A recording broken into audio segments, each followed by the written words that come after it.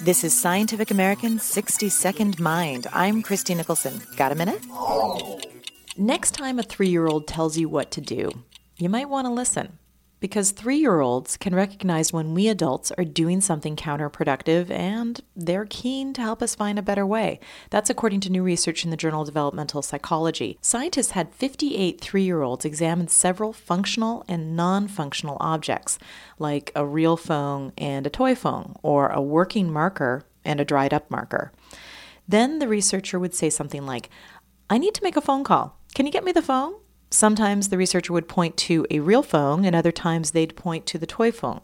The children would consistently bring over the functional item, regardless of whether the researcher pointed to it or asked specifically for it. In contrast, when they were told the item would just be thrown out, they'd bring either the non-functional or functional object. And in the case when any object would do, such as something that could act as a paperweight, the children brought either the fake one or the real one. Ultimately, the children focused on the end goal and deliberately chose the best item, as opposed to what was instructed of them.